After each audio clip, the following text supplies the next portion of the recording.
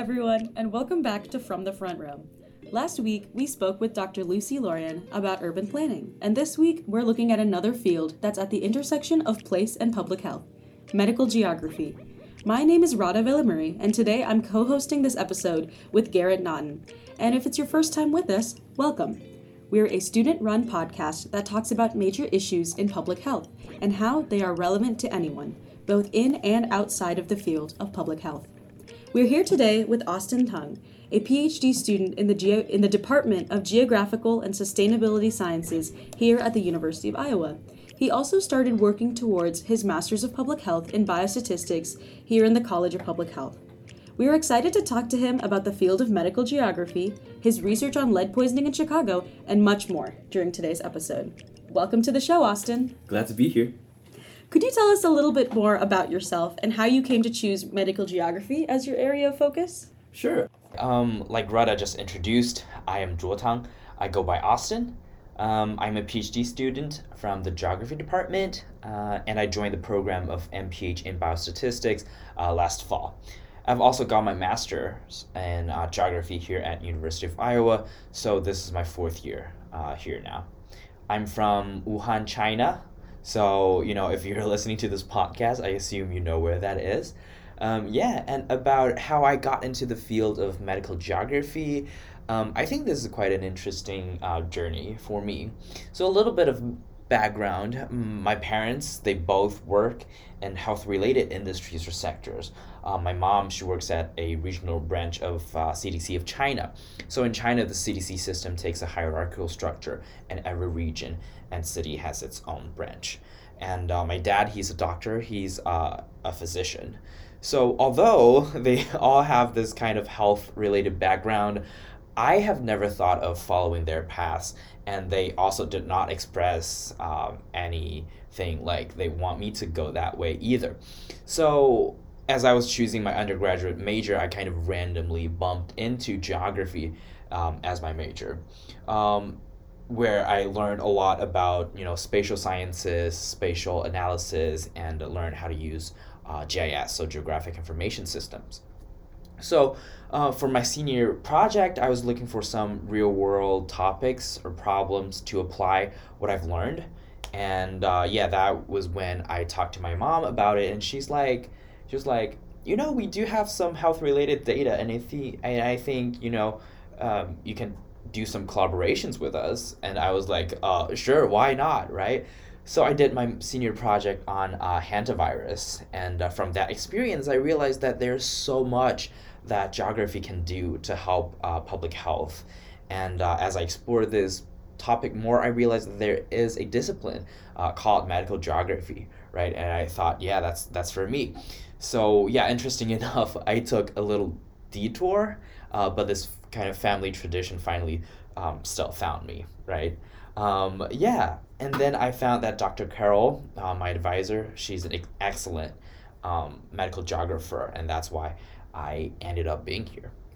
Yeah, I guess spinning off of that though is can you tell us a little bit more specifically about what does medical geography really look like, and the applications you can really use for it in everyday life or the healthcare fields? Sure. So by definition, medical geography is a discipline that applies geographical concepts to health-related problems. So it's a pretty encompassing discipline. There's also this evolution of health geography and this kind of separation of these two closely related subdisciplines. So what I'm saying here is definitely just a very coarse summary, okay? So I think there are two big general topics under medical geography.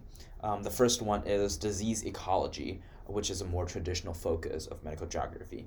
Researchers would look at diseases and the risk factors from a spatial perspective and understand the mechanisms of disease occurrence and circulation.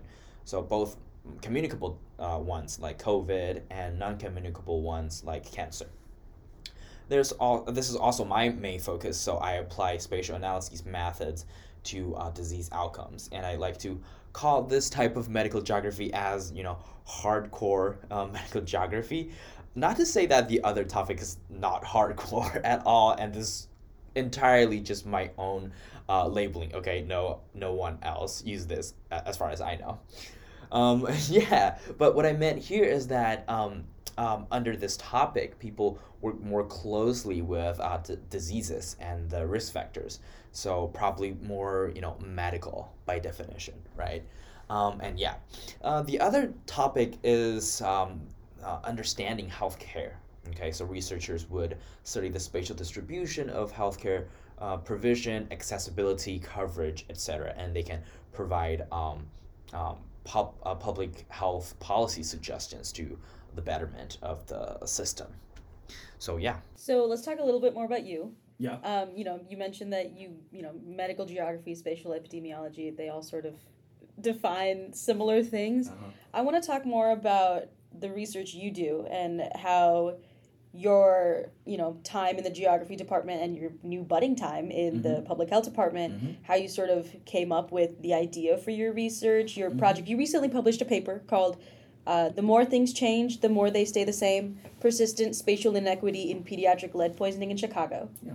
And I want you to walk us through that a little bit, like how you came about the idea, what made you decide to, pick this city, what made you decide to look at pediatric lead poisoning, and how you, ended up publishing this paper. Sure, absolutely. So my research, like I just mentioned, I work more directly with diseases or health issues, right? So I have done projects, the one that you just mentioned, lead poisoning, right? As well as, so my master thesis was about H5N1 avian influenza in Indonesia. And my PhD program, I'm currently looking at antibiotic resistance in antibiotic resistance and bacteria. And that paper you just mentioned, it was a paper that it's a paper that was published earlier this year, that I worked closely with my advisor, Dr. Margaret Carroll. We published it together in the journal called Applied Geography. Yeah, so this was actually, I was doing a course project in Dr. Carroll's class, and it turned out to be very interesting, and so we decided to turn this course project into a full-length paper. And what are other questions? I guess, I'm from the kind of greater Chicagoland area. Oh, great. I was kind of just wondering, what made you choose Chicago? Was it just location-based, or was it because they have, more of a significant problem with this lead poisoning, or is it just a problem that happens with big metropolitan areas like New York, Los Angeles, places like that? I guess, yeah. So the initial rationale is that, lead poisoning, we know that, before 1970s, we had lead-based gasoline, and we also had lead-based house paints, and also with faucets and pipes with lead in it, right? And later on, these were all banned, but the impact of lead-based gasoline was quite obvious, because you just took that out and you don't have this air pollution with lead in it. But there are still a lot of old houses with lead-based paint in them, right? And they can produce house dusts with lead in them.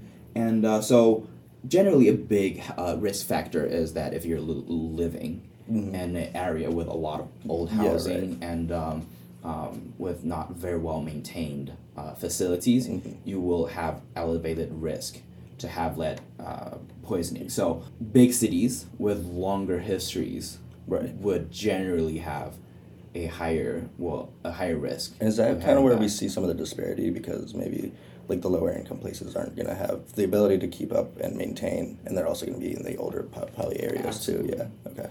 Yeah, absolutely. So another thing is that we want to look at spatial differences. Right. So, like you mentioned, disparity is also a big contributing factor. And Chicago is kind of well known for its I'm from there. I know disparity, right? It's tough.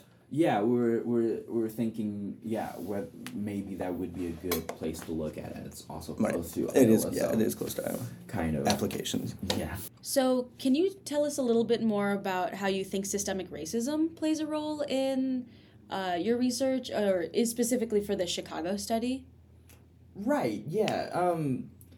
Okay. I think I still need to walk you through the paper's Okay. method and findings. Okay. And then we can talk about how we think some of the backplay. Okay, yeah. Stuff. Let's right? talk a little bit more about the methods for how you did this research. Can you tell us a little bit more about exactly how you went about doing this geographic research? Sure. So we wanted to look at this issue from a temporally dynamic perspective, but also spatially how it varies across space in the city of Chicago, right? So we gathered data for 15 years, from 1999 to 2013, and looked at the percentage of kids screened with elevated blood lead level, how the rate has changed over time within each community area of Chicago. And and we also considered other risk factors. So we gathered census data and did spatial regression analysis and found some significant correlations or contributing factors for lead poisoning. We also did hotspot analysis to detect where our persistent higher rate of elevated blood lead level are in Chicago. And what did you find out? Right. Yeah. So we basically found out that there are persistent hotspots in south side of Chicago. Although in 1999 the average rate of elevated blood lead level was around 40 in the city, but when it goes to 2013, it became less than 5%. But like I just mentioned, there's still persistent disparity in the city. So the hotspot did not fade away. So then, the south side yeah. still has significantly higher rates of elevated blood lead level compared to its surrounding areas and the rest of the city. Right. What do you think caused that that decrease? That is it just like efforts to actually like help the lead levels in that area? I mean, I'm sure there were policy Right, efforts to yeah. reduce lead, to eliminate lead in paint and Yeah. eliminate lead in certain like packaging materials and things like that. So I assume that would have helped. Right. And like active, maybe lead testing. Do you think that could have played a role? I think so. Yeah, maybe there's better coverage for testing, and also with more and more houses get renovated, people just generally have less exposure to lead. But what your Right. research is telling us is that there's still this hot spot in south side of Chicago that despite a lowering of lead levels throughout the entire area, there still remains a higher level of lead poisoning or elevated blood levels of lead in the south side of Chicago relative to the rest of Chicago. Okay, so how do you think? I mean, we hear, south side of Chicago maybe isn't the safest place or things like that. Like, you hear all these stereotypes. I mean, you're from Chicago. Right. Yeah, and You've I definitely heard understand, those. and it's just like disparities that like occurred to make it that way, and Exactly. like the way that people just kind of ended up there that might have had a better opportunity if the systemic racism wasn't as prevalent. Yeah. How do you think systemic racism played a role? Absolutely. So we actually found a significant correlation between lead poisoning and education attainment, renter occupation of the houses, minority population, and obviously average house age, right? So I think these are all, you can see them all as proxies, as or results of partly results from systematic racism, right? So we know that in Southside Chicago City, we have a higher percentage of minority population, And at the same time, we know that they also have higher average house age because of historical reasons like redlining and other housing discriminations. Yeah, so for those of you who might not know what redlining is, it's this discriminatory practice in which services are withheld from certain groups of people and certain neighborhoods which are classified as hazardous or not really ideal for investment. These neighborhoods are, they have racial minorities, ethnic minorities, low income residents, and they have been essentially closed off from access to good resources, or they live in more dangerous areas purely because of, systemic racism and like the government, like certain efforts on part of individuals in the government to separate and segregate individuals. Yeah. Absolutely. So those are the areas that got left off in this history of community development, right? So, what people do when they try to invest into in an area, they just come in and renovate the houses, build newer houses without lead poisoning, without lead-based pipes. Yeah, when a region is developed, they would come in and renovate older houses or just have new buildings, right? And these areas, they did not get enough resources to keep up with this,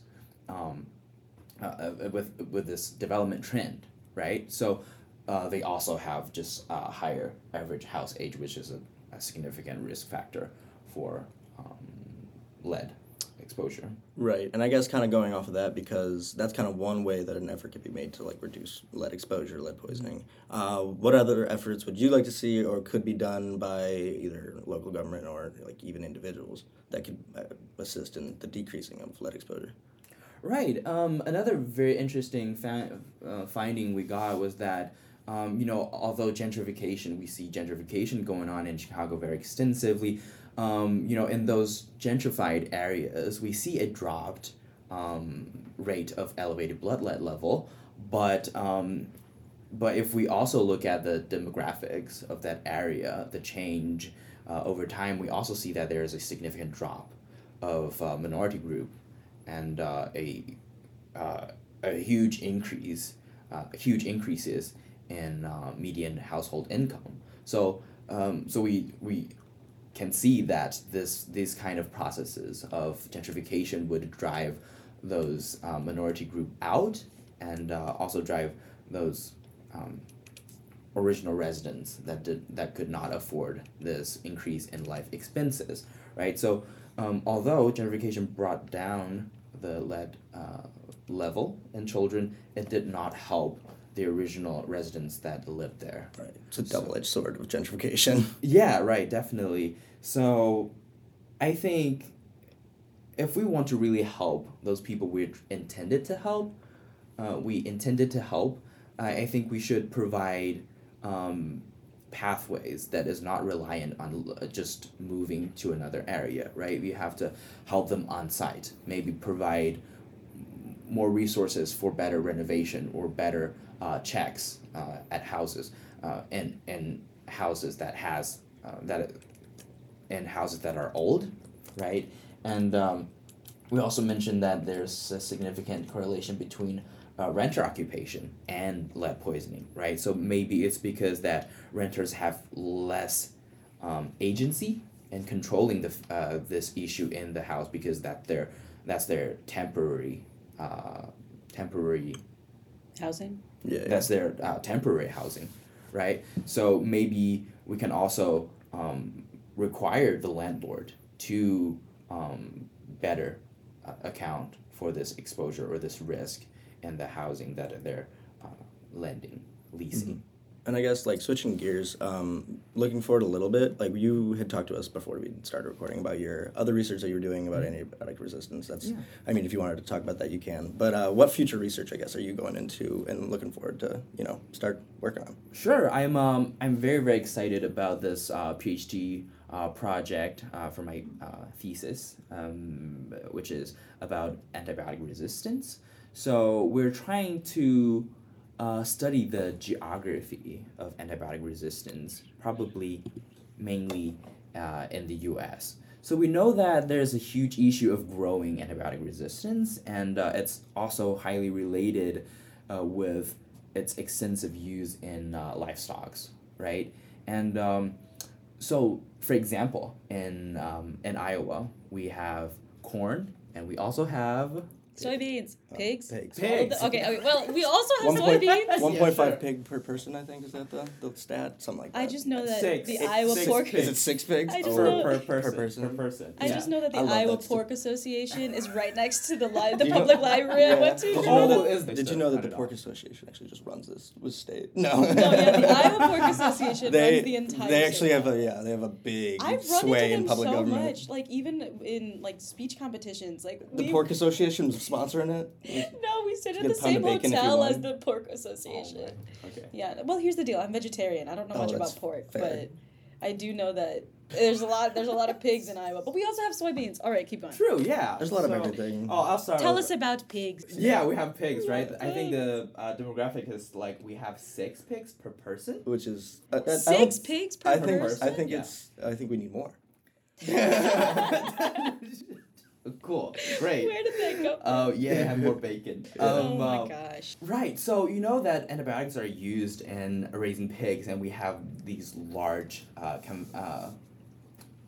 I say this? It's like a large population. I mean, coming from a microbiome area, I know how bad that is. Just like a general application of antibiotics for not knowing what you use it for is just the worst thing you could probably do, because it's just going to develop these resistant microbes that are just going to be so tough to deal with. Yeah, and they are all like, they're all raised in, most of them are raised in concentrated animal feeding Right, operations, so these huge hog farms, and they consume really huge amount of antibiotics, and a lot of the antibiotics used in pigs, they're also medically important for a human, so that they're also used to treat human infections. So I think about a decade ago, people already found that if you live close enough to a hog farm, you have like 3 times of the risk, three times of the risk of getting methicillin-resistant Staph aureus infection. And now, because of that, UIHC now actually screens for MRSA, or methicillin-resistant Staph aureus, before doing any operations. So we know that there is elevated risk, but we also know that it's highly related to the local landscape. Here we have hogs, and different animals or livestock would use different types of antibiotics, right? So we would assume that different regions would have this different resistant profile in local strains of bacteria. So if we can get better idea about how the profile differ in different regions, then we can use that to better facilitate our drug or antibiotics administration when it comes to clinical practices. I'm really excited for you to go more into this, because you just started this. I just started this. I'm still looking for data. Exactly, yeah. But, you've already done one project that, lead poisoning in Chicago, and now you're completely switching gears to antibiotic resistance. Yeah. So that shows just how varied, I guess, spatial epidemiology or medical geography is. Yeah. So I guess, just from you, we've learned 2 completely different perspectives are possible. But could you tell us, maybe in a sentence or 2, Right. why you think spatial perspectives are needed for public health? Why? Absolutely. I mean, we've already seen evidence based on your previous work and what you're working on now. Yeah. But maybe if you had to give a campaign pitch for it, why wanted do people to A join. more Yeah. generic introduction, right? To join the medical. No, we're department. trying to get people to join the cause. Yeah. Why do you think spatial perspectives are needed for public health? Absolutely. If you don't mind taking more than 1 or 2 sentences. Good enough.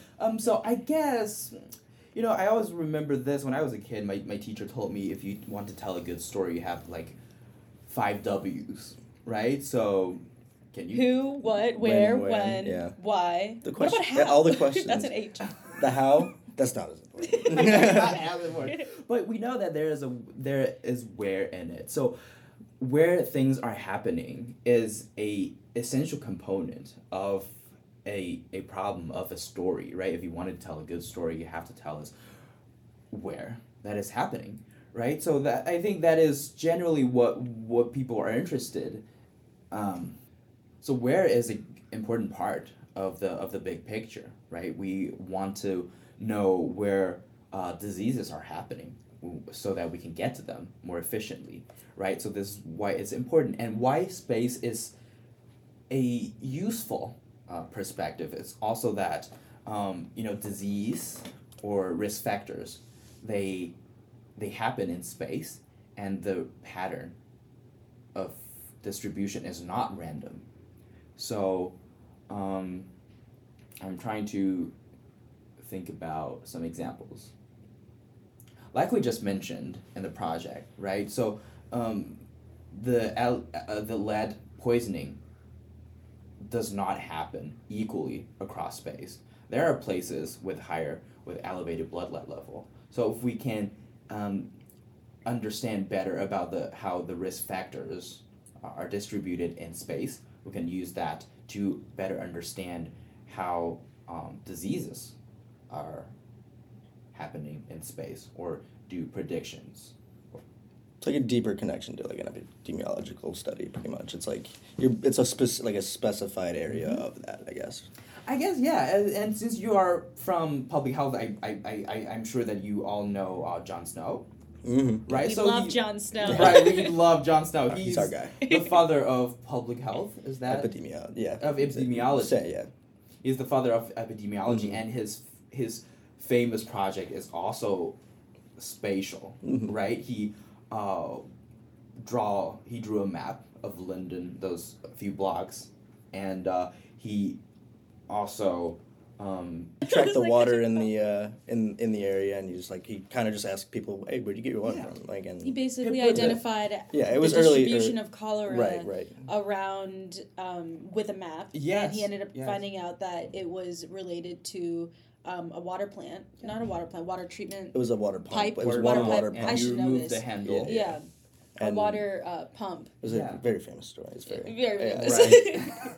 Yeah, so that is, I'd say it's essentially kind of a hotspot analysis, right? Because all the cases are happening so closely in space that it must have something there. It must have something there that is causing this cluster, right? So I guess public health from its epidemiology from its beginning has a spatial component to it. Then I think that is also why we need to take care of that. And with the aid of technology, Absolutely. you guys can do so much more. Like, you don't have to rely on small hand-drawn maps. Absolutely, You yes. can You don't usually have to get ask like people, so much where data. do you get your water? Yeah. You get to use, data and fancy programs, and I'm sure you code all the time in order to analyze your data and get your results much faster and much more effectively.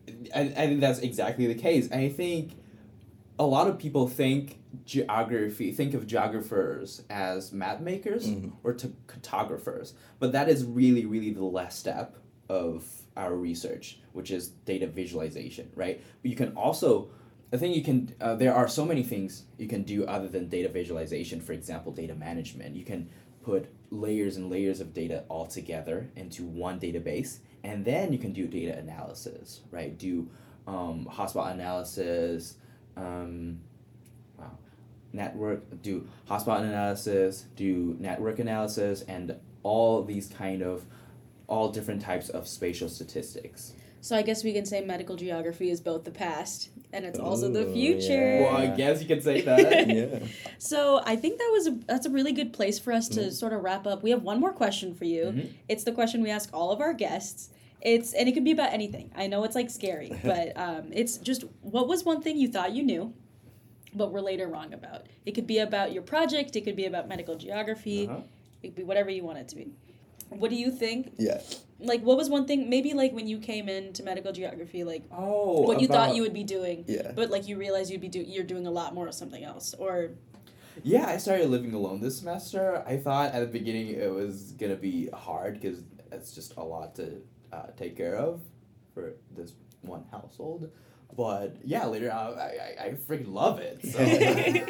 Hey, it doesn't have to be academically related. We ask this Right. question to everyone. Sure. We just want to know, like, because we want people to know that it's okay to be wrong, and you learn from everything. So, like, Yeah. we learned a lot about medical geography today. You learned from living alone. Like, You're welcome. yeah, there's so many things we can learn from just, our interactions. So, thank you so much for coming to the podcast. Thank you for having me. Yeah, if any of our listeners have any questions, I'd encourage them to check out his paper. It's called, once again, for the people in the back, it's called The More Things Change, The More They Stay the Same, Persistent Spatial Inequity in Pediatric Lead Poisoning in Chicago. And we'll see what else you bring to the table in the future. Very artistic name you came up with there. Yeah. Too. We didn't even get to that, but Yeah, I mean, it's a good name. It's a very good name for a research Yeah. paper. And that's it for our episode this week. Big thanks to Austin Tung for coming on with us today. This episode was hosted by Rada Bellamurray and one of our newest members, Garrett Nodden, written and edited by Garrett Nodden and Anya Morozov, and produced by Anya Morozov. You can learn more about the University of Iowa College of Public Health on Facebook, and our podcast is available on Spotify, Apple Podcasts, and SoundCloud. If you enjoyed this podcast and would like to help support the show, please share it with your colleagues, friends, or anyone interested in public health. Have a suggestion for our team? You can reach us at cph-gradambassador@uiowa.edu. This episode was brought to you by the University of Iowa College of Public Health. Until next week, stay healthy, stay curious, and take care.